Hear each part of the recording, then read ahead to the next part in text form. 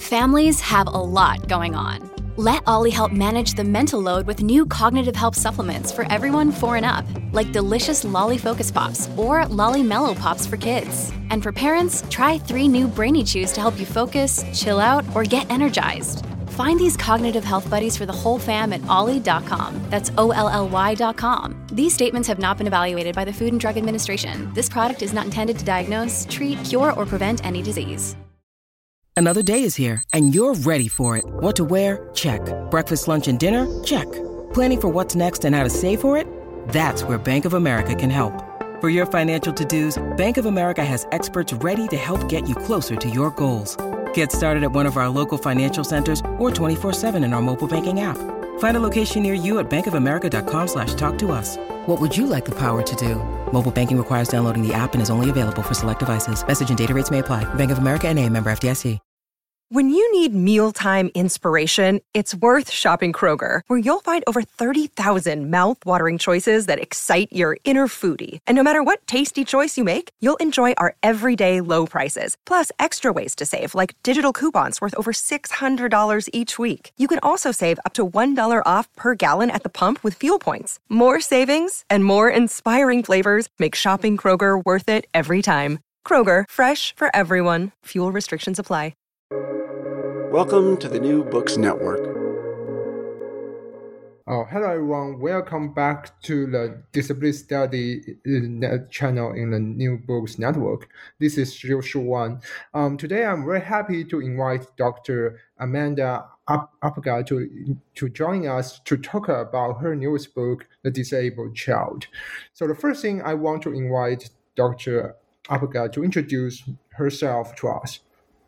Hey, Shu, thanks so much for inviting me. And hello, everyone.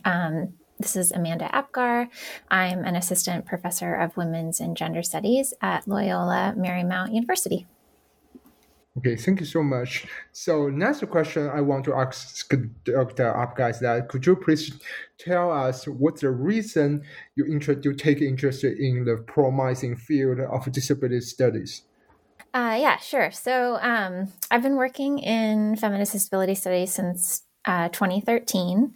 And I was introduced to the field by an instructor or professor when I was in graduate school, Leba Fair at UCLA, who asked me to read Raina Rapp and Faye Ginsburg during an independent study we were doing. And it just sort of blew my mind. I think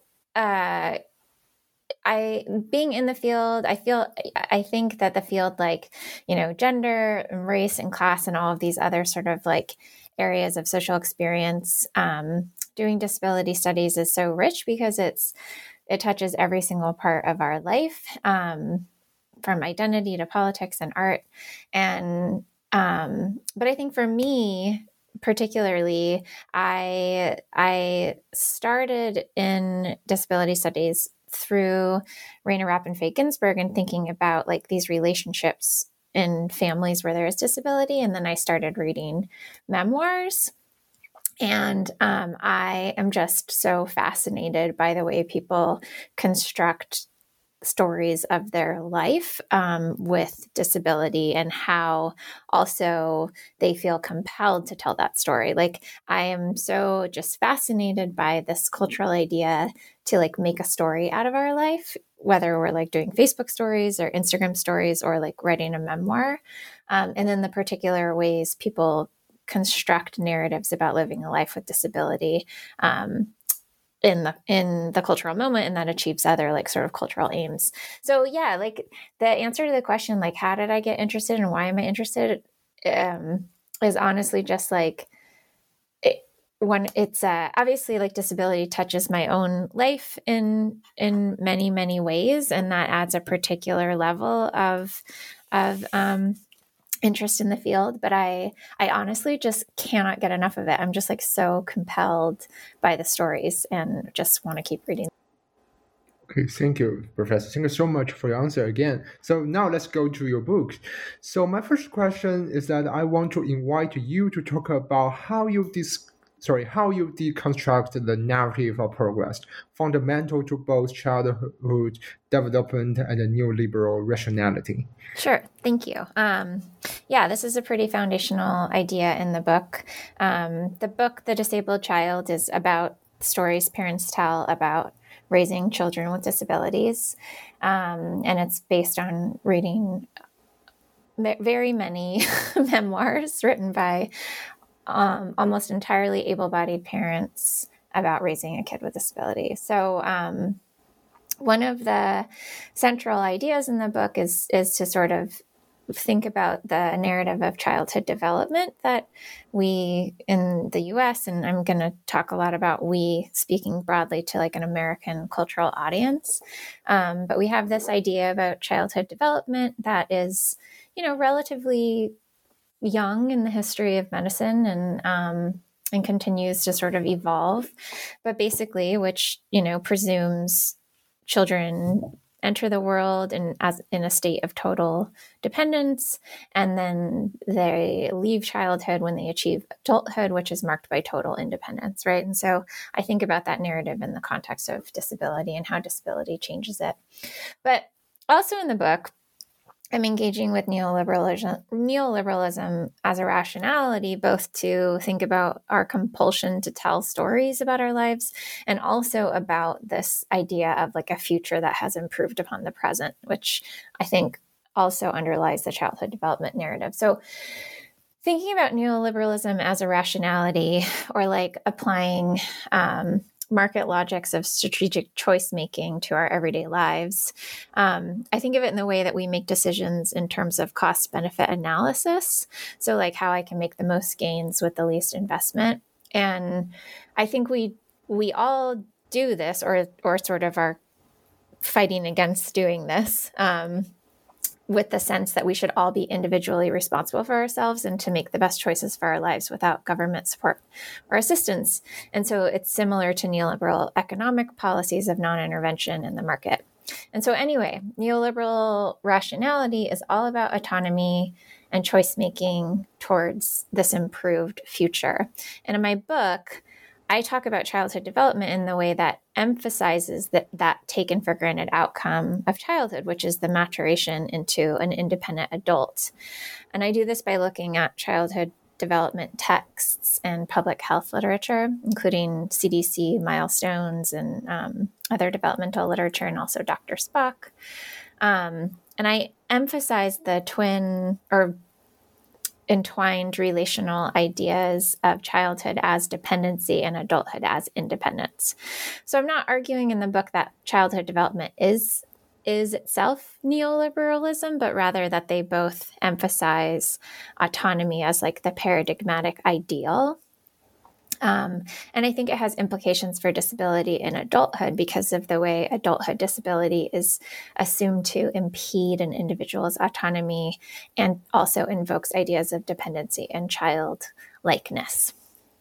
Okay, thank you. Thank you so much, Professor. So for my next question, I want to invite you to talk about your arguments that the overcoming narrative is so ubiquitous.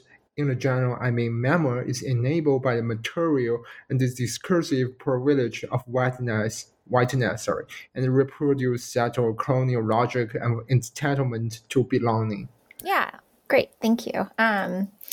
So I write about the overcoming narrative, which is written about so much in disability studies. But just to recap, it's the story that disability, that there are obstacles allegedly posed by disability, and the protagonist in the narrative or the movie, whatever it is, gets to overcome those obstacles and live the life they were supposed to live if disability hadn't gotten in the way or whatever, right? And so Thomas Kauser, who writes a lot about memoirs or he writes about disability life writing, I should say, writes that this is the preferred story of disability because disability is overcome and the audience doesn't have to really think about structural ableism. It's all about the individual pulling up their bootstraps on their prosthetic legs and making it happen, right? So So sometimes overcoming is cure, but just as often it's like overcoming psychological barriers or social barriers.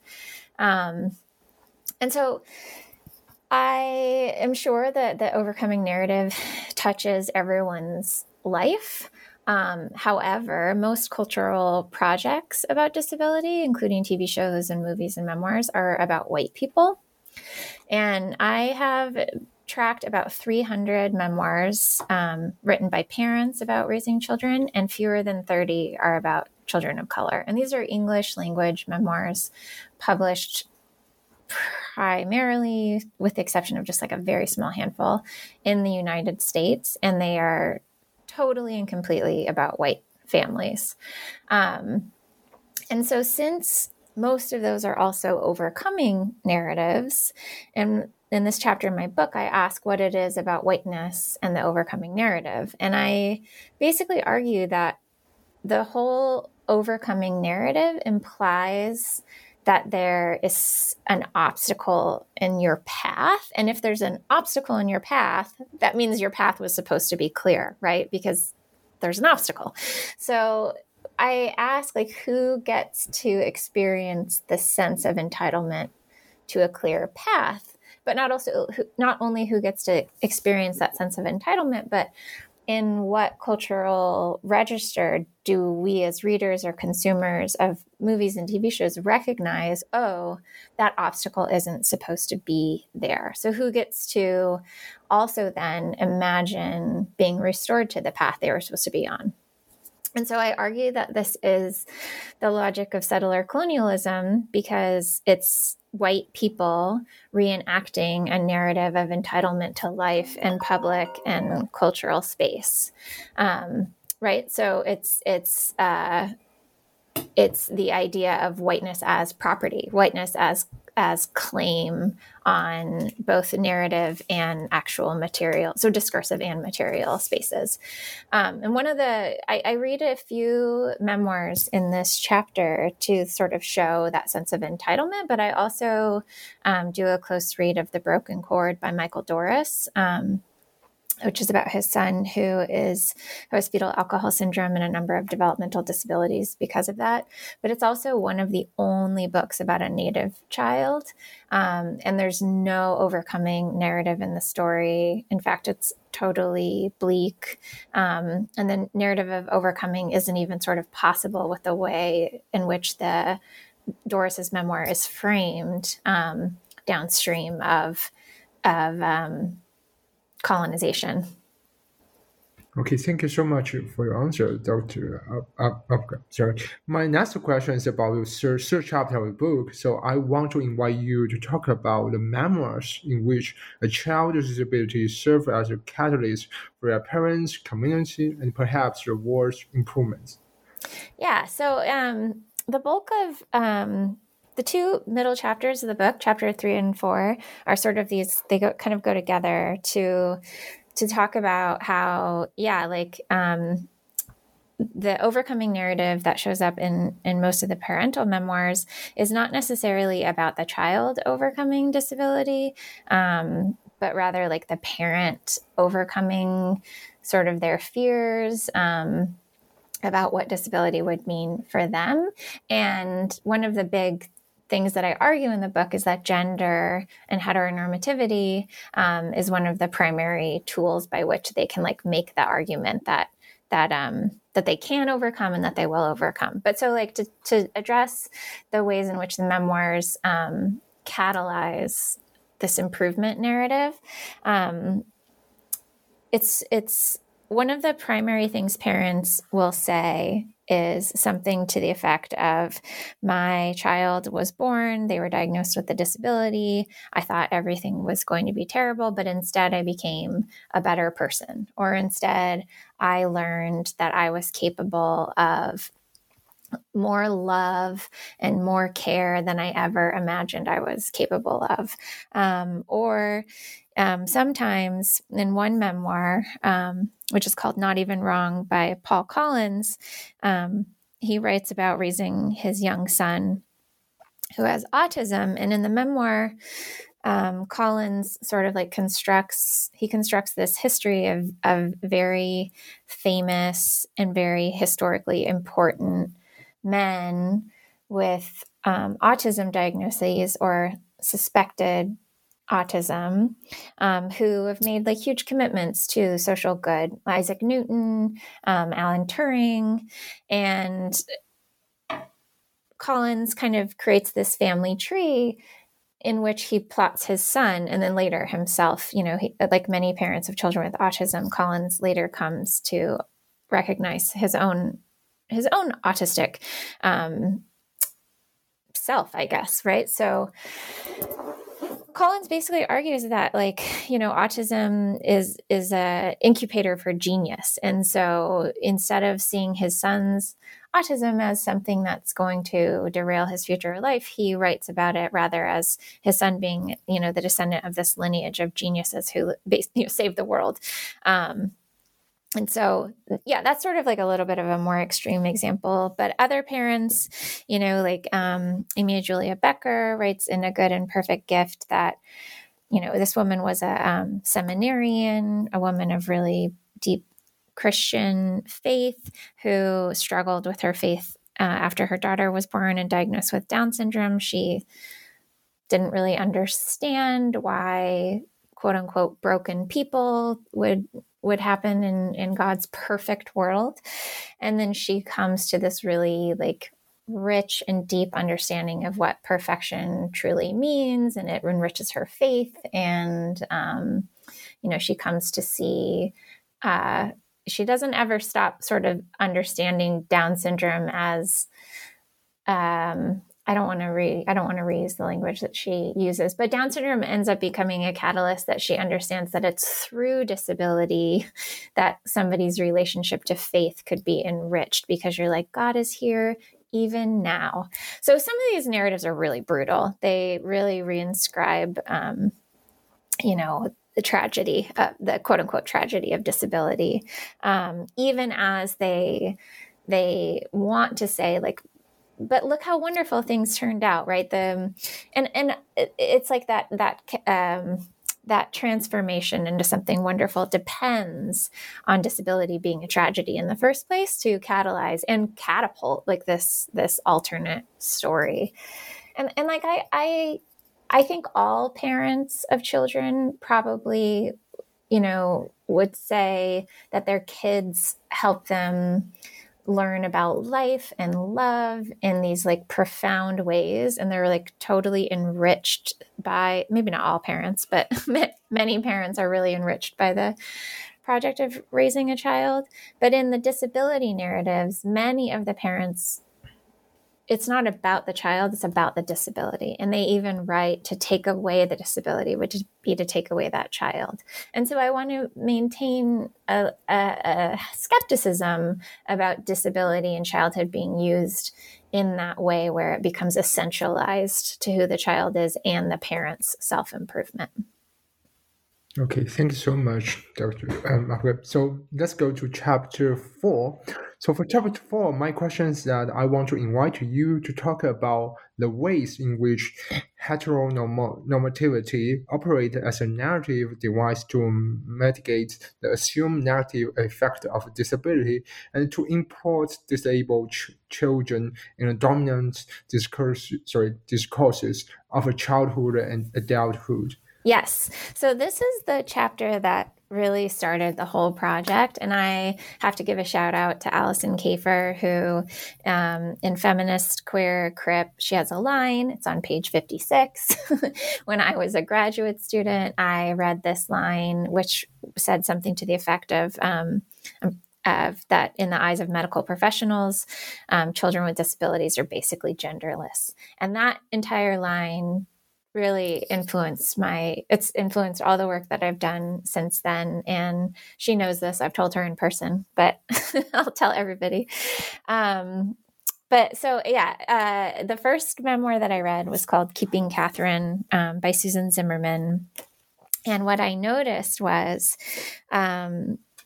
she stressed over and over and over again throughout the memoir that she couldn't reconcile. Her daughter has Rett syndrome. And has profound cognitive and communication disability, no functional use of her hands. She's 100% dependent. And her mother, Susan Zimmerman, wrote that she just couldn't understand how a child who was so severely affected by disability could also be so beautiful. And she gives so much space in her book to discussing Catherine's beauty. And in comparison to her other children, she writes about how beautiful she is. And it goes beyond just her beauty, even though she talks about how she puts bows in Catherine's hair and she dresses her in really pretty clothes. And she writes at one point in the memoir, I hoped that all of the frills and the girliness, the gender normativity basically would counter Catherine's otherwise visible manifestations of disability. So she's basically saying if I can get people to see her as just a little girl or just pass over her quickly enough because of the bows, then they might not see that she's actually quite disabled.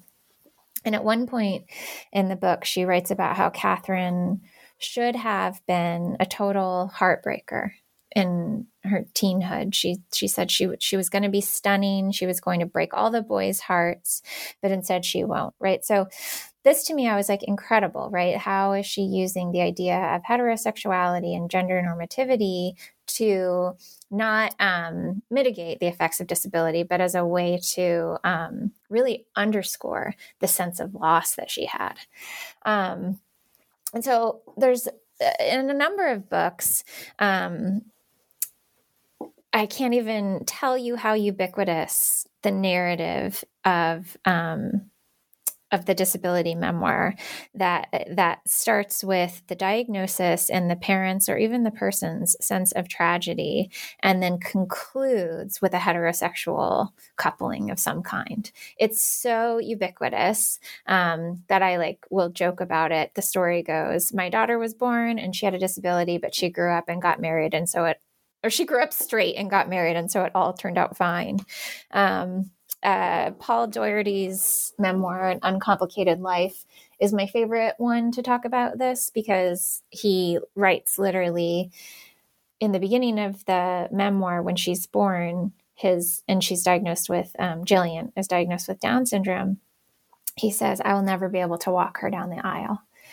And then he talks about how he wanted her to go to homecoming and prom and kiss a boy on the porch. And he writes that Down syndrome, without those things, because of Down syndrome, her life would only be a half existence. And that's a direct quote. And then she gets married at the end, and she marries a man with Down syndrome. And he says it's his wishes fulfilled. So yeah, there's another memoir that I write about called Following Ezra by Tom Fields Meyer. And this one is about a boy who has autism, and he's Jewish, and the narrative begins with his diagnosis and ends with his bar mitzvah, which is a symbolic entry into manhood. So yeah, it's just ubiquitous in the genre. I actually just finished reading, way overdue. This came out a very long time ago, but Martin Pistorius' Ghost Boy, which is not a parental memoir, but a personal memoir. And even his narrative is he has locked-in syndrome, and the narrative concludes with him getting married. It's just the heterosexual marriage is a narrative device that really restores a person with disability in these memoirs to quote unquote normative life, right? So all the obstacles have been cleared out of the way because they're straight and potentially reproductive. Look, Bumble knows you're exhausted by dating. All the must not take yourself too seriously, and 6'1" since that matters, and what do I even say other than, hey? Well, that's why they're introducing an all-new Bumble, with exciting features to make compatibility easier, starting the chat better, and dating safer. They've changed, so you don't have to. Download the new Bumble now. Yeah, thank you so much for your answer. So let's talk about chapter 5. For this chapter, I want to invite you to talk about your arguments that outside of time rather than anti-futurity is precisely where new narrative possibility for writing and theorizing disabled experience emerge. Yeah, so in this chapter, this is my chapter that engages with queerness as it shows up ever so infrequently, but occasionally in the memoirs or in ways that I can think through. But I write about children whose parents' narratives construct a lot, very subtly, deal with the queer in order to think of new ways of writing disability stories that aren't the overcoming narratives or the tragedy narratives. Now, there's two memoirs that I can really think of that actually do this, but I think rather what I'm hoping to do with this chapter is try to think about other possibilities of writing the stories. So the two ideas that I'm working with that you mentioned here, anti-futurity and outside of time, come largely from Alison Kafer, again, who's writing with Jose Munoz and Lee Edelman, and specifically Munoz's critique of Edelman's anti-futurity, wherein the figure of the child represents the heterosexual reproductive order that proper queers need to reject.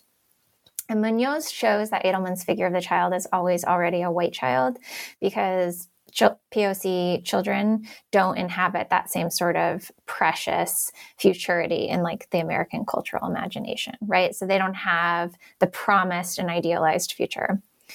And so in my book, I write about the disabled child who, similar to Munoz's children, don't inhabit that idealized future, but also who, due to disability, both are not supposed to exist in the future, right? The better future is the one that has improved upon the present. And as Alison Kafer and many others have argued, disability is not supposed to exist in a better, healthier future.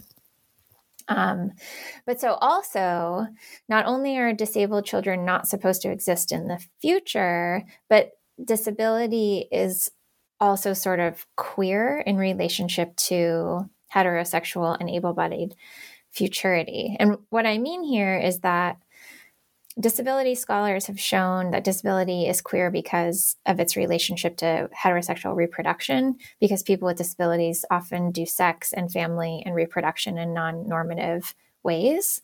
And even when in normative ways is still often perceived as exceeding some sort of culturally sanctioned heterosexuality, right? Because of the relationship to childlikeness that is assumed about disability. And so Alison Kafer and others, in addition to showing that disabled sex is queer, have also shown that disability has a non-normative relationship to time, which in the field is called crib time, which among other things includes the atypical rates of childhood development among disabled children. So in this last chapter, I take all of these things together and then I write about disabled children, quote unquote, growing up to become these sometimes dependent and also sexual adults. And they can be heterosexual, they can be fully independent, but being constructed in the cultural imagination as sort of alongside queerness and the specter of dependency. So the disabled child who grows up into this dependent, sexual, disabled adult throws the whole hetero ability idea off. She's not supposed to exist in a normative timeline from dependent to independent or from non-sexual to heterosexual, because disability makes her perceived as both less autonomous and sexually queer. And I think that is rad because it's flipping the narrative on what childhood development is supposed to look like, moving from dependent and proto-sexual into independent and heterosexual. And I think that's what makes it so provocative and promising. And so to conclude, and I know this is, I just talked a lot, but Alison Kafer coined this outside of time idea when she was writing about Ashley X, who underwent a growth attenuation number of surgeries to quote unquote keep her body and mind in line because she has a severe cognitive disability. And so she talks about bodies of people with disabilities being outside of time. And I want to retain the possibility that that a disabled child who still in this cultural moment, their independence and their sexuality is viewed with a great deal of skepticism. I want to allow us to understand that the banal reenactment of heterosexuality in adulthood for a disabled adult is in itself rad, right? And so I can't get with just dismissing the idea of futurity altogether, but accepting that and seeing that rad potential there means that we have to rework our expectations about time and normative development and what developmental achievement actually looks like.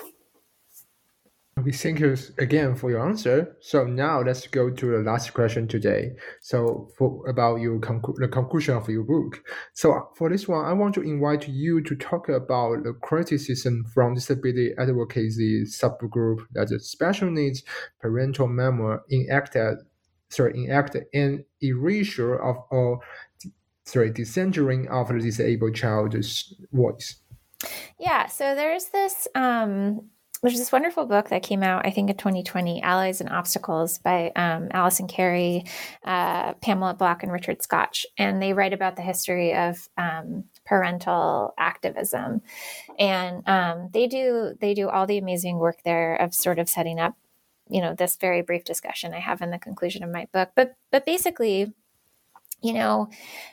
disability advocacy and the field of disability studies is totally run by the first person experiences and the narratives of people with disabilities. And historically, those stories have not been given any space or ground or attention, right? And the folks that were doing the advocacy or who were controlling the narratives were largely people in caregiving positions or in medical positions, right, in relationship to the child with disability. And so it's so utterly important to the field and to the ongoing work of advancing disability justice that the first person experiences of people with disabilities are, our primary site for learning about, learning what we need to know and what we need to change. And they're part of the first person narrative should be centered, and they're part of the move to emphasize those stories has meant that parents and other people who have traditionally had the microphone need to back off.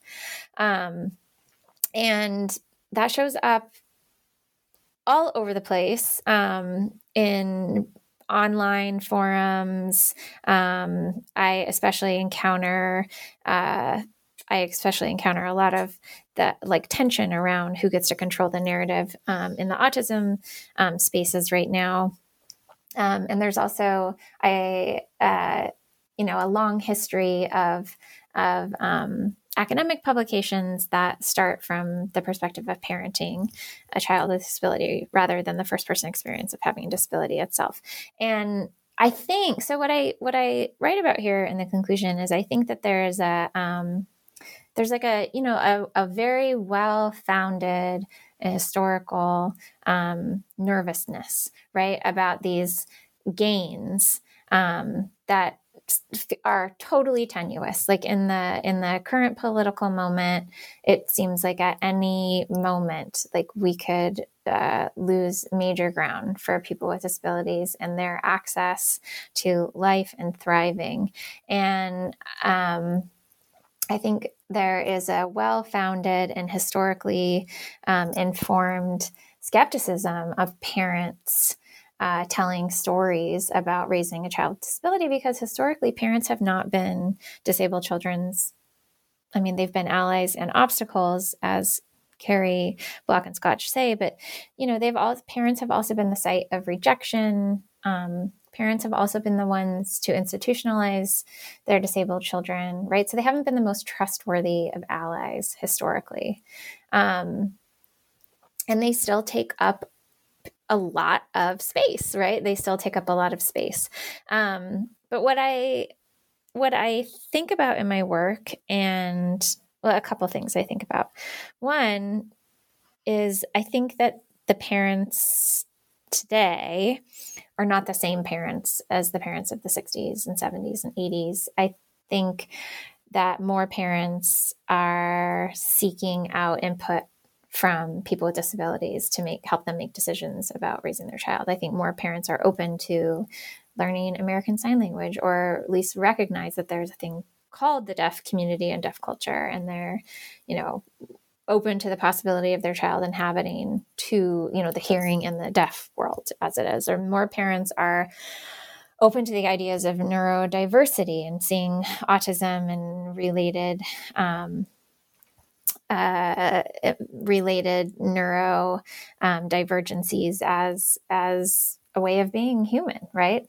So I don't think parents are the same boogie parents that they were in the past. But also, more than that, I think that parents are,